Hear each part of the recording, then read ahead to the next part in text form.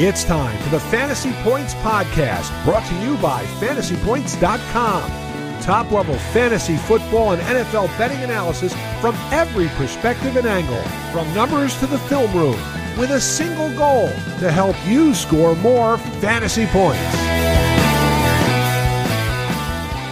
Hello, everyone. Welcome to the 2021 Franchise Focus Series here on the Fantasy Points Podcast, where we break down each and every NFL team. And we're going to break down each and every NFL team with an individual podcast and an individual article up at fantasypoints.com. And these podcasts are here to give you a little bit of a taste of what we're doing with these extensive franchise focus articles. My name is Joe Dolan. Joining me today are Tom Brawley and Graham Barfield of the aforementioned website, both of whom are extremely good at their jobs. We have some sort of title for them. I'm not really sure what it is, but they're very good. That's all that you need to know. And what we're going to do here on this franchise focus series is touch on one or 2 points about every team. This is our first one. We're going to go in alphabetical order, though we might skip Green Bay and Houston for obvious reasons, just for now. But we're going to go in alphabetical order, and we're just going to talk about every team. And this is how we're previewing the 2021 NFL season up at fantasypoints.com. So if you go to fantasypoints.com and you're a subscriber, if you're a subscriber, you can get access to these articles. And what we're going to do is we're going to have stuff. We're going to have the basics. It's going to be the betting lines. It's going to be Scott Barrett's strength of schedule, key off-season moves, season props, things like that. Just all that information put together. We're going to have pace and tendencies from Graham. We're going to have key statistics from Graham and Scott. We're going to have Wes Huber's scheme notes, so you know how the team plays. We're going to have player profiles in there, and then we're going to have John Hansen wrap everything up. These things are going to be, they are a team effort, and they're going to be monstrous. Now, I'm not going to give that spiel on every podcast. I'm just going to remind people to come listen to this one so you know about it. But I just want you to know that we are in the process of putting these up, and if you're listening to this on Monday, on July 5th, well, then the article is up. We're actually recording it on July 1st because, we want to be able to enjoy our holiday weekend, but we're recording it on July 1st and hoping that nothing changes majorly for the Arizona Cardinals in that time. Tom and Graham, it's fireworks accidents over, the 4th of July, no blown up fingers or anything like that. So. Don't even mention it. Don't even mention it. Okay. Anyway, not going to be talking about that, but no, the Arizona Cardinals is up first. I want everybody to follow Tom on Twitter at Tom Brawley, Graham on Twitter at Graham Barfield. I got to get on that. Now that Twitter reopened the verification process, I'm going to see if I can get the name in there. So you're no longer going to be fun guy? There's Ross calls me the fantasy gangsta, which I'm not. I'm not too sure about that. I think Tupac Shakur would take issue with that. I saw you're watching, Lifetime movies. He was saying Hallmark. Hallmark. I don't know if that makes you a gangsta if you're watching Hallmark and Lifetime movies. Ross keeps saying Lifetime, and I said no, Ross. Hallmark. Lifetime movies are bloody and gory. Tomato. Yeah. It's one of those things. Anyway.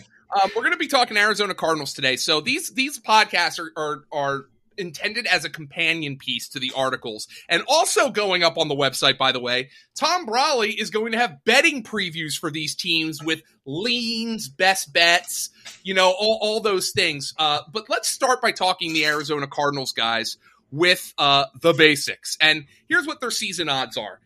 Now, keep in mind, 17 games this year, so their season win total up at DraftKings Sportsbook is 8, minus 133 shaded to the over. They are plus 600 to win the NFC West, plus 190 to make the playoffs, so they are not favored to make the playoffs right now. Plus 2,000 for the NFC Championship, plus 3,300 for the Super Bowl. Their wins total has gotten a little more juice to the over. Seems like people are just betting that over just a little bit. And their Super Bowl odds have gone from plus 5,000 in early February to plus 3,300. I guess people are excited about some of their additions. And what are the key additions? Well, I would argue the big key one is on the defensive side of the ball. J.J. Watt, Zaven Collins, the linebacker who's the first-round pick. But for our purposes, guys, and this is where I'm going to start, it's at the wide receiver position where they added A.J. Green and Rondale Moore to the mix.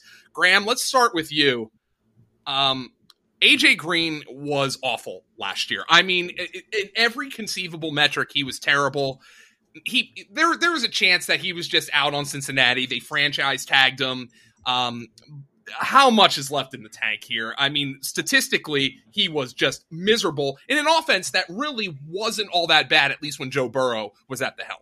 Right. Yeah. And I think we were talking about this earlier the week with the group. Like, AJ Green last year just could not separate. Like, if you looked at T. Higgins or Tyler Boyd or even Auden Tate's like separation stats or on target throw rate, any of those stats, like Green was miles behind them. And I only looked at it with Burrow at quarterback. Like, I didn't really care about Brandon Allen or whatever. But yeah, the thing now is, Joe, is like, I think what they're going to want to try and do is get Green in a lot of single coverage against off the ball corners or, off the line of scrimmage corners. And they're going to move him around and play him in the slot some. But, now they have the pieces here to go 4 wide. And I think one of the things we're going to have to keep an eye on is just how often Arizona does go 4 wide. I mean, they can go with Hopkins and Green out wide, have Moore and Kirk in the slot. Kirk plays a little bit outside too.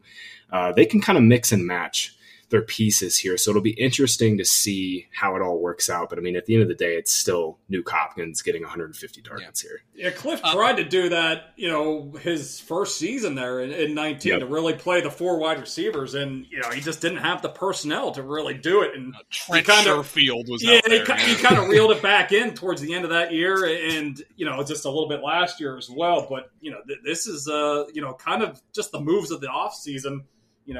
Kenyon Drake is out of the mix here. Chase Edmonds could be, kind of the go-to back in this backfield. Now he kind of, it fits that kind of four wide kind of personnel as well. So got Rondale Moore drafted. He's going to be playing all over the field. So this is finally kind of like the personnel that, Cliff has been really looking for whenever he first got here. That the roster was very thin. In 2019, that's why they had the number 1 overall pick to get Kyler Murray. So, they've made incremental improvements with the roster here, and now they can kind of do what Cliff has always wanted to do here. Yeah, they had to sign Michael Crabtree, for God's sake, in 2019.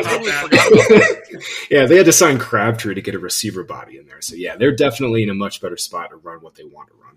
By the way, there is still like the door is still cracked open for Larry Fitzgerald to come back, and obviously it would only be in a part-time role. And I think people are not drafting AJ Green based on name value, though, guys. His positional ADP is wide receiver 70. I mean, it goes from Hopkins at wide receiver 4, and then the next guy off the board at that position is Rondale Moore at wide receiver 63. So there is like oh my God, it's like a 15-round difference between Cardinal wide receivers, which is fair at this point. But, Graham, and this is one more question for you before we move on to Rondale Moore, and I want to talk to Tom about him. He was 32nd among wide receivers in targets. He had 104 of them, but 67th in fantasy points. So he had 104 targets. No receiver with even 80 targets finished behind Green in total fantasy points. This is PPR. And per SIS, the Bengals lost 0.18 expected points per Green target, the worst among any wide receiver with 50 or more targets. And in his final game as Bengal, now I will say this, he played 16 games. And if you were to tell people before the season AJ Green is going to play 16 games, I think his ADP would have been pretty high. But he played 16 games, but the season ended inauspiciously. He didn't catch a single one of his 6 targets in his final game as a Bengal. A lot of this could be on Brandon Allen, but he wasn't even producing with Joe Burrow. Is there any interest in AJ Green, Graham, even at that ADP, which, I mean, at this point is free? Yeah, no. Best ball is a game of opportunity cost, and I'm looking for upside in the 15th and 16th round. I would much rather just, spend a slightly earlier pick on Rondale Moore and hope for some big blow up, a couple big blow up weeks for Moore. I saw a quote earlier this week, or maybe it was from last week. Cliff was saying he's already impressed with Moore, the player after the catch. And, that's not really that surprising. I mean, if you watched him, that's exactly what he was. It's just an explosive playmaker after the catch. But I do think Moore is like a perfect fit for this offense because, man, I mean, like the Cardinals, they don't throw the ball downfield. This is not an air raid offense. They are, quick throws around the line of scrimmage, and Moore fits that way more than Green does. Yeah, they really haven't had that type of player. Even if you look at, bring in, a type of player like DeAndre Hopkins last year, he's, obviously great at what he does and, catching contested passes and just getting open in the intermediate area. But they haven't really had this guy that, really, picks up yardage after the catch. Christian Kirk is more of a vertical guy, and Larry Fitzgerald, God love him, but he's not creating after the catch at this stage of his career. So they finally have that piece to really maybe unlock this offense. And they were, even using Chase Edmonds a bit, just to try to create those kind of things out of the slot a bit last year. So they finally have that piece in Rondale Moore. And I'm with you, Graham. I've been kind of, reaching a bit for him. Yep. Especially when I take Kyler in that fifth, sixth round area, because I'd much rather have Rondale Moore stacked with him than, if I miss out on Rondale Moore and I have to take AJ Green like in the 15th or 16th round. I would prefer not to do that. So I've been finding myself reaching a bit for Rondale Moore whenever I take Kyler Murray in that 5th, 6th round. Let's go to that backfield where Chase Edmonds is now being paired up with James Conner, who was a free agent addition. We're looking at Edmonds right now. ADP 6th round. He's RB 28 in ADP. Connor, ADP of 101. That's 8th, 9th round. RB 38. So just 10 running backs between the two of them. And digging into the numbers for Edmonds, he was a top 36 running back 11 times last season, a reliable enough flex play. 8 of those finishes came in the top 24, so he was a decent RB2 at times. The question now becomes, can Chase Edmonds take over this backfield? He has never had 100 carries in a season. Given the caveats, though, guys, I kind of feel like his ADP is fair in the 6th round. Now, I saw J.J. Zachariason was kind of calling that the RB dead zone, where, the guys like Myles Gaskin and Edmonds and Mike Davis are going in that 5th, 6th round range where they're not really the sexy kind of running backs you want to invest in. But if you're in the spot, Tom, where you need to take a running back in the 6th round and Chase Edmonds is there, I think you can do a lot worse. Yeah, I haven't gone too much in on him. That's usually a spot of that's RB quarterback. Dead zone. Yeah, that's I'm looking this year. Quarterback, tight ends in that 5th, 6th round, and if I'm not taking a quarterback or tight end, I'm usually taking a receiver. But on a few occasions when he's slipped into that beginning of the 7th round, and I've found myself taking him. But it is setting up pretty well for him here. James Conner is a step down from Kenyon Drake here. He's obviously had a lot of issues staying on the field in Pittsburgh, and he does catch the ball fairly well. He can take some snaps away from him there, but we also thought the same thing about Kenyon Drake, and he goes and signs with the Raiders, and he's going to kind of play that pass receiver role in Las Vegas. He really wasn't asked to do it much in Cliff Kingsbury's offense, so you have to think that they're probably viewing James Conner kind of like Kenyon Drake as the grinder, as the pounder on the early downs, and they don't really want to play him on 3rd downs and in passing situations, and I don't blame him. Edmonds is excellent in those situations, and I've been the one prop I nearly gave out. I gave it out as a lean in the betting preview is Chase Edmonds' receptions. It's sitting at 45.5. It's a number he went over last year. I think he was at 53 catches. I think and there's he gets one more up game over, this year. Yeah, I think he gets up over 50% of the snaps. We get the extra game here. James Conner has issues staying healthy, so I didn't quite get there because I don't know just how much involved Rondale Moore is. I could see some gadget type plays. Maybe that takes Chase Edmonds out of the slot a little bit more, but it's definitely one of my favorite leans of the early process here, over 45.5. Couldn't quite get there, but I think it's a pretty intriguing over total there. That's kind of my thought too, Tom, is like maybe the Rondale Moore pick is like, they just pass a little bit more instead of giving those carries, those dead carries to Kenyon Drake or James Conner. They just, kind of give screens or, short area passes to Rondale Moore, even Christian Kirk and DeAndre Hopkins. So I'm with you on that. James Conner, guys, like he was really bad last year. And I know the Steelers offensive line was trash, but I mean, he was fourth from last in positive run rate. Ahead of only Todd Gurley, Adrian Peterson, and Frank Gore, and all those guys are like 46 years old, and Gurley has the knees of a 46-year-old. So I just don't really want any part of Connor at You know, the cost. funny right now. part with Connor is, though, when I looked at his baseline numbers, and Graham, I know these can tell a different story. You're like, Right. oh, he actually touched the ball more than I thought he did. He played more games than I thought he did. What that just ends up saying is, like, he kind of, like, was just there. But he had 936 yards from scrimmage. We know he can catch the ball a little bit. James Conner is like a 9th-round pick, and Kenyon Drake is leaving 264 touches behind.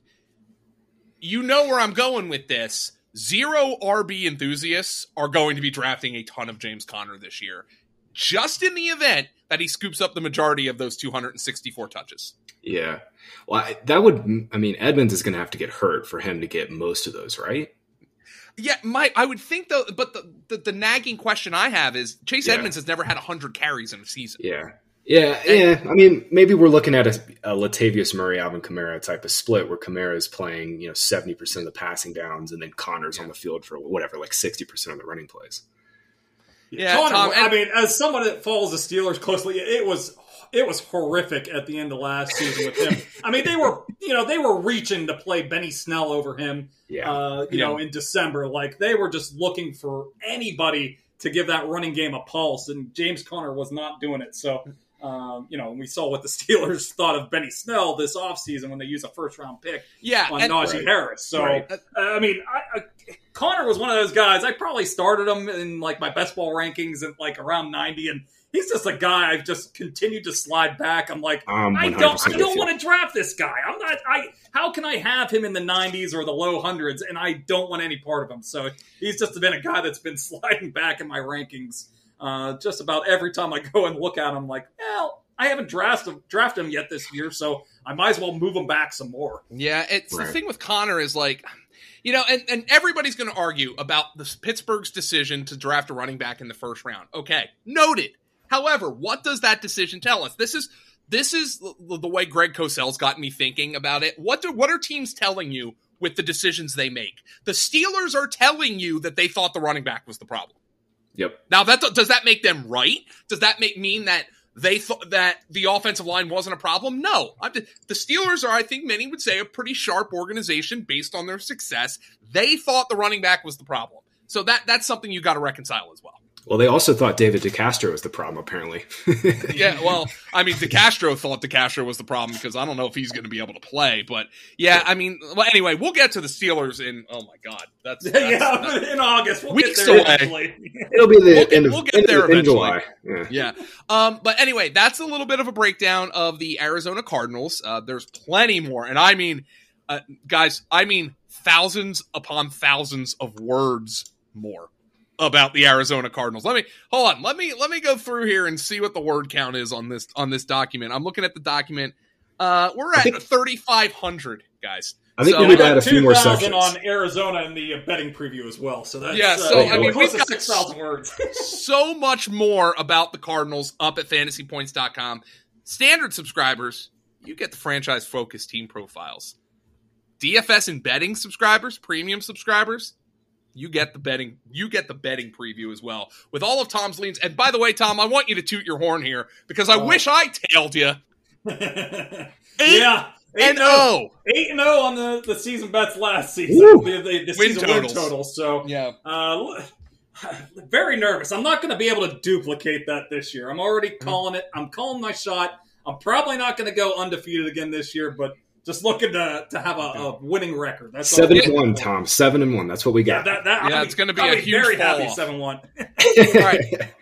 Follow Graham Barfield on Twitter at Graham Barfield. Follow me on Twitter at FG_Dolan. And follow Mr. 8-0 on Twitter at Tom Brawley. This has been our franchise focus podcast on the Arizona Cardinals. I hope you enjoy the full series up on the website. We'll be back tomorrow when we're going to talk Atlanta Falcons.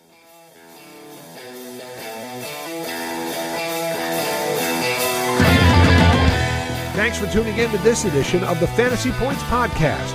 Remember to subscribe, rate, and review on your favorite platform. And come join the roster at fantasypoints.com.